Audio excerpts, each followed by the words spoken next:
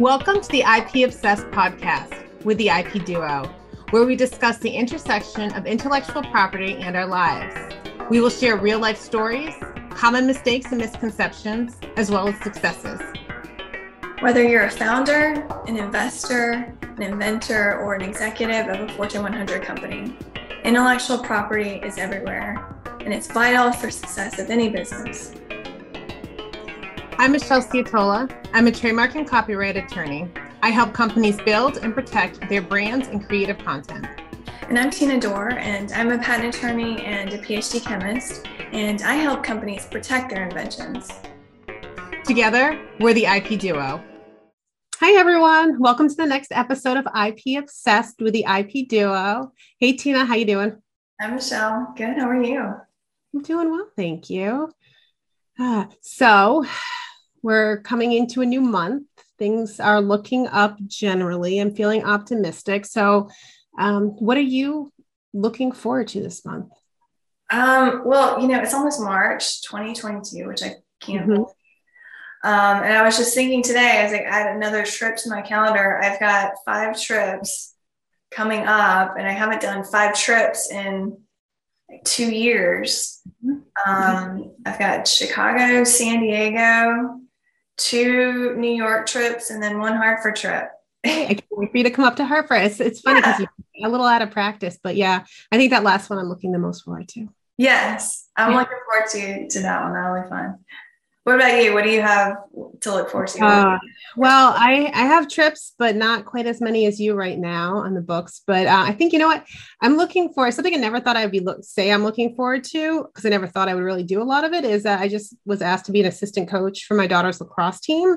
And I haven't played lacrosse. So my experience in lacrosse is really sitting on the sidelines of my son's lacrosse games and my daughter's lacrosse games. And by the way, the rules are very different between men and women lacrosse. So hopefully I don't mix those up and start coaching my girls wrong. Wait, so you never played lacrosse? No. You didn't tell me that. Well, that's impressive. Good for you. Yeah, it'll be really fun. I'm excited. I'll have some of my cheerleader girls on the lacrosse team and get to know more girls. And it's just a really fun outside of work activity. Yeah. So Michelle is not only going to be an assistant lacrosse coach, she is a head cheerleading coach for her daughter's team. Never a cheerleader though. And was never a cheerleader, and that's just really impressive to me. And she took her to the championships. Yeah. Super proud of them. Amazing. Okay, should we jump into it? Yeah, let's get into everything. So this is our welcome to the next episode of IP Obsessed. And today we're going to be talking about trademarks. And I, as a patent lawyer, will be interviewing Michelle, a trademark lawyer, and I will be asking questions that I don't know the answers to, genuine questions, and we'll be talking at a high level about what exactly trademarks are. And how do you go about selecting the right mark for your business, for your good or your service or whatever your business involves? So let's just start with a general question. Michelle, say, what exactly is a trademark, and what's the difference between a mark and a trademark? Okay, so great question. So a trademark it can be really any word, name, symbol, slogan, design, or device. It could be packaging design. It could be a color, sound, touch, smell, really any combination that identifies the source of the goods or services used in connection with the mark. So it's designed to distinguish your offerings from others in the marketplace. So you think of trademark or mark as it has a lot, it's intertwined with your brand. It's identifying the source of your offerings. So Tina, you asked the question of what's the difference between a trademark and a mark. So trademark is technically a mark that identifies goods. So, we'll go back to our Coca-Cola example. So a trademark is going to be something that identifies the product itself. So good. So a soda. Whereas a service is a service mark is technically what you use to identify services. So, we offer legal services. So our trademarks would be a service mark. And generally, most people will use trademark interchangeably to identify the goods or the services. But technically, a mark would be the appropriate name to encompass everything.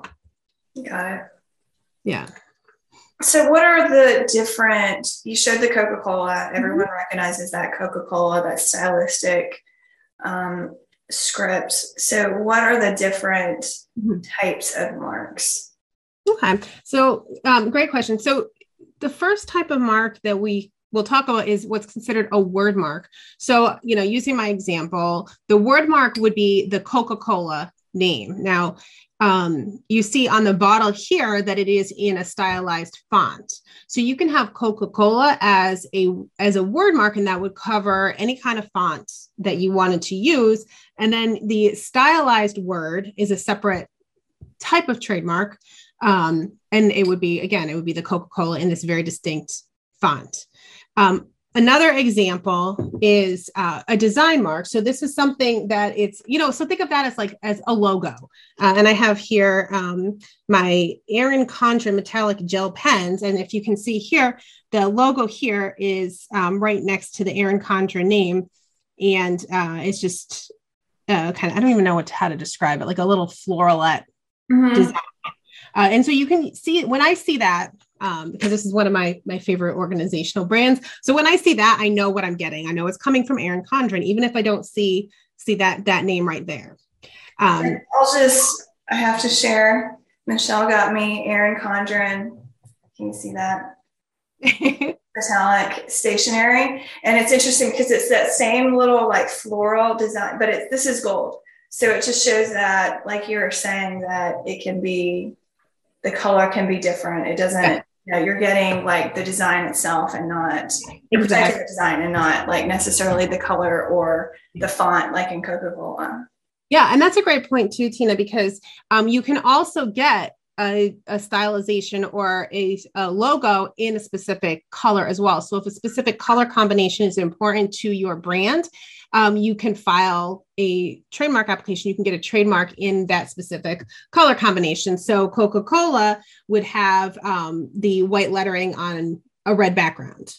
So this label alone has so many potential trademarks, or not potentially. Coca-Cola company definitely has these marks. So they're going to have Coca-Cola in just a plain script. They're going to have Coca-Cola in a stylized script. They're going to have Coca-Cola, in specific coloring, depending on what the product is. So there's so many options when you're deciding how to build out a trademark portfolio, as far as what marks to claim rights to. Okay, got it. Because when I think of Coca-Cola, I think of, and I have the same can again, and it looks the same. But when I think of Coca-Cola, I think of red. Red, with everything. But it's interesting that that they don't have to use red. Probably they probably and then protecting the word itself. Separate from the color. Exactly. And, we were talking about this a little bit before, Tina, where you think about specific colors with companies and Starbucks, and I don't have a Starbucks cup with me right now, although I wish I did. When you think about the logo, and Starbucks has protection for the logo in black and white, but it also has protection for the logo in that green color. Mm-hmm. And that's going to give them the ability to enforce their rights against just a logo that's similar, but also something that has a similar color combination, but maybe the logo itself, the design itself varies a little bit. And so when we're talking about the types of marks, it's important to also keep in mind that it can be really any combination of that word, design, stylization, with or without color. Okay. And those tend to be what people think of when they think of the types of marks. But another really fun area is what's non-traditional trademarks. And so, like I said before, a trademark is really if a consumer is seeing whatever it is, and they're associating it with the source, with the company that's offering those goods or services, that can function as a mark.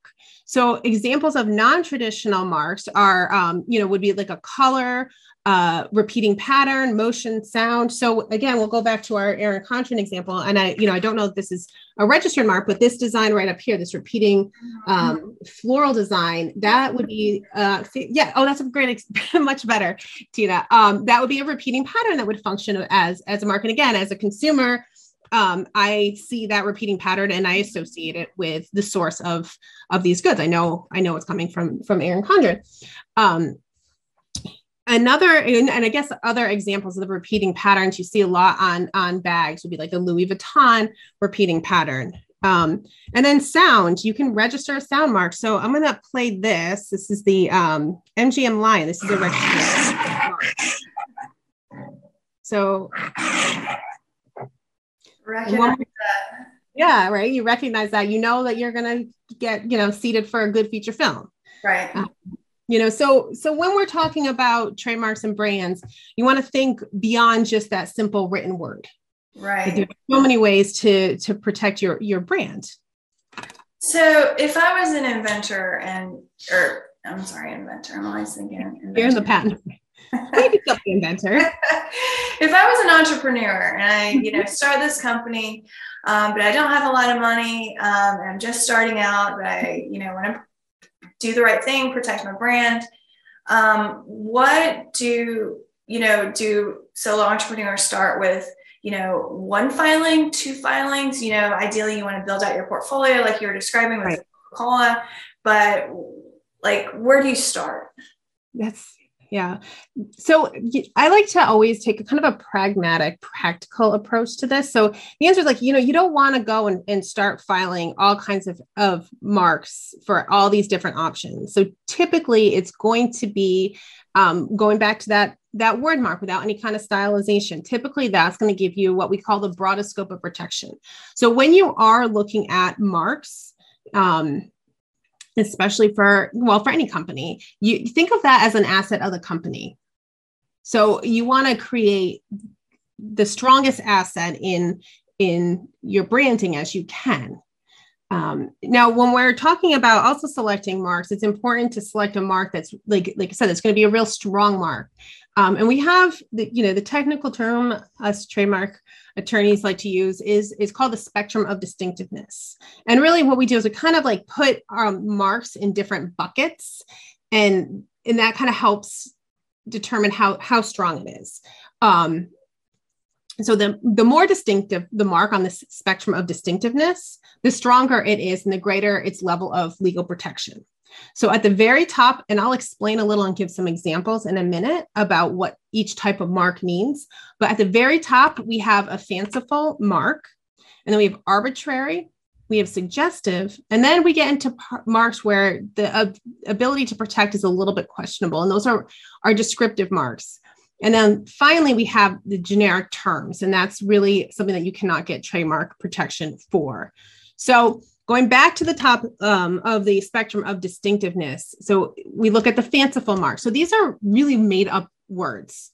So they have no connection whatsoever to goods or services that they're used on, because they have no meaning other than as a brand. So right off the bat, these are the strongest marks. So examples would be Exxon for a petroleum product or service, Adidas for shoes, or a Motorola for phone. There's no connection. These are coined terms. And then we move down to the arbitrary marks. Again, still very strong marks. These are existing words that have no relation to the goods or services that they're used on or in connection with. So some examples of these are going to be Apple for computers or phones, Sprint for phone services, Crocs for shoes, or Pandora for music streaming services. So there's no connection between the word, even though it is a word in the English or other language, and the goods or services that you're offering. So then go ahead. Question about these terms: fanciful, descriptive, generic. Now, are these terms that obviously they're legal terms? But are they terms, do you have to assign the mark when you select your mark and submit your trademark application? Mm-hmm. You have to say this is a descriptive marker. No, you don't. And terms. Okay. yeah, no, you don't actually identify what it is, but it's really how the consumer is going to perceive the mark. And so when you are filing an application, the examiner at the trademark office is going to take a look at how distinctive it is. Okay. And do they use those words? Yes, they do. They do. Okay. Yeah, they do. They use mostly, you'll see mostly generic or descriptive when you're looking at when they're looking at an application. Got it. So just jumping back in, and this is, and it is tends to be a little bit harder when you're starting out to pick an arbitrary or fanciful mark, because you are, as a new product or service, you want to be informing your consumer. So there's a natural tendency to go with suggestive or descriptive marks, even though it is, generally advisable to pick a fanciful or arbitrary mark. But suggestive marks are fine. They are not as strong. They don't give you as broad a scope of protection, and it's kind of like entering a little bit of a questionable territory, because sometimes marks, the line between a suggestive and a descriptive mark can be a little bit vague. So you want to, I always caution my clients that, when we're talking suggestive, we might be running into descriptive issues. But a suggestive mark is one that suggests some feature, characteristic, quality, or purpose of the goods or services they are used on or in connection with, but they don't immediately describe it. So that becomes really the issue: is, do consumers have to give some thought into understanding what goods or services you're offering, or do they immediately know what you're offering by viewing the mark? So again, these still function as marks, but they're not very strong. Some examples are copper tone for suntan lotion. So there's a connection there, right? Copper tone for suntan. Airbus for aircraft. Microsoft for software. I like the example Staples for office supply stores, or Caterpillar for construction equipment. And then we get into descriptive. And again, I always say that there's such a tendency to go for these descriptive marks because you want your consumer to know what you're offering. But if in doing so, you don't necessarily have a trademark, because consumers don't know that, they're not associating your goods with the source. So a descriptive mark is one that immediately describes the goods or services or some characteristic thereof. And I'm going to get a little bit into the legalese here. I'm going to say they are not what we call inherently distinctive. So they are not immediately perceived by consumers as a trademark or as a source of the goods, but they can nevertheless function as a mark, at least in most countries, when they have acquired distinctiveness, or we call that secondary meaning. So again, it's once they've been used and consumers now have gotten used to seeing that mark, and connecting it with the source of the goods or services. Now you have established some trademark rights in that term. So examples here would be Park and Fly for airport parking and valet services, Children's Place for retail store services, or Zero for no-calorie soft drinks. When we're talking about descriptive marks, we're not just necessarily talking about that connection between the goods and services in a term, but we can also talk about, it can be a geographically descriptive mark. So Canadian for beer. You can have a laudatory mark, something that's really, talking about, okay, blue ribbon for beer or gold medal for flour, right? So it's a positive attribute that you want to tout for your product, but it can become a trademark. It does acquire distinctiveness and have a connection with the source. And then the other example would be, surnames. So, Door for legal services or entertainment services in the form of a podcast. It's a surname is not automatically granted trademark protection, but it can, because someone can associate the surname or the last name with the goods or services. And a really great example of this would be Ford for automobiles. And then, of course, we talked earlier about those non-traditional trademarks. Those are typically considered descriptive marks, or not inherently distinctive initially, because their primary association is not as a trademark. Now, what if I, Tina Door, wanted to start selling doors? Like, building doors. Oh, that's a great question. Yeah. So, okay. Well, so door, right? So if you want to start selling doors, we're getting into that generic part of the spectrum of distinctiveness. And generic is that's really words that define the product. So you can't have apple for apples or sneaker for athletic shoes because you can't take those words out of the language, right? You cannot promote. I spelled it like I spell my last name DORR. So that's where it gets interesting because you might be able to make a claim that it is your surname. Now, the issue there is that regardless, you're going to have, it's going to be an uphill battle, right? Because, even if your door selling windows or something else, it's DORR. So it's not, as your attorney, I would argue that it's not generic because it's a different spelling and there's a connection as a surname. Now, by arguing that it's a surname, I'm now setting us up to argue that then we're going to have to deal with the descriptiveness issue, which is better than a generic term because a generic term cannot be registered. Okay. Interesting. Okay. That was so helpful. I wanted to ask you one more question. Okay. About selecting the right mark. So at a high level, you told me you want to be as creative as possible, avoid anything generic that's, you can get marks that are descriptive or suggestive, but ideally you want to be very creative. How do people go about selecting a mark? Like, how do you actually do it? I know there are consulting firms that do it. Like, do you have a feel for how a company would go about it? People do it in a variety of ways. The one thing we won't do as attorneys is I won't give advice. I won't give suggestions for marks because I don't want to suggest something that ultimately isn't available or gets you in trouble. But yeah, there's marketing agencies that will help you select marks, that will do all kinds of studies. A lot of times it'll come internally from a company, just sitting around throwing out ideas. But there are absolutely companies out there that are advertising agencies that will decide, and they can do all sorts of studies to determine what's going to evoke the right feel for your brand. Mm-hmm. Okay.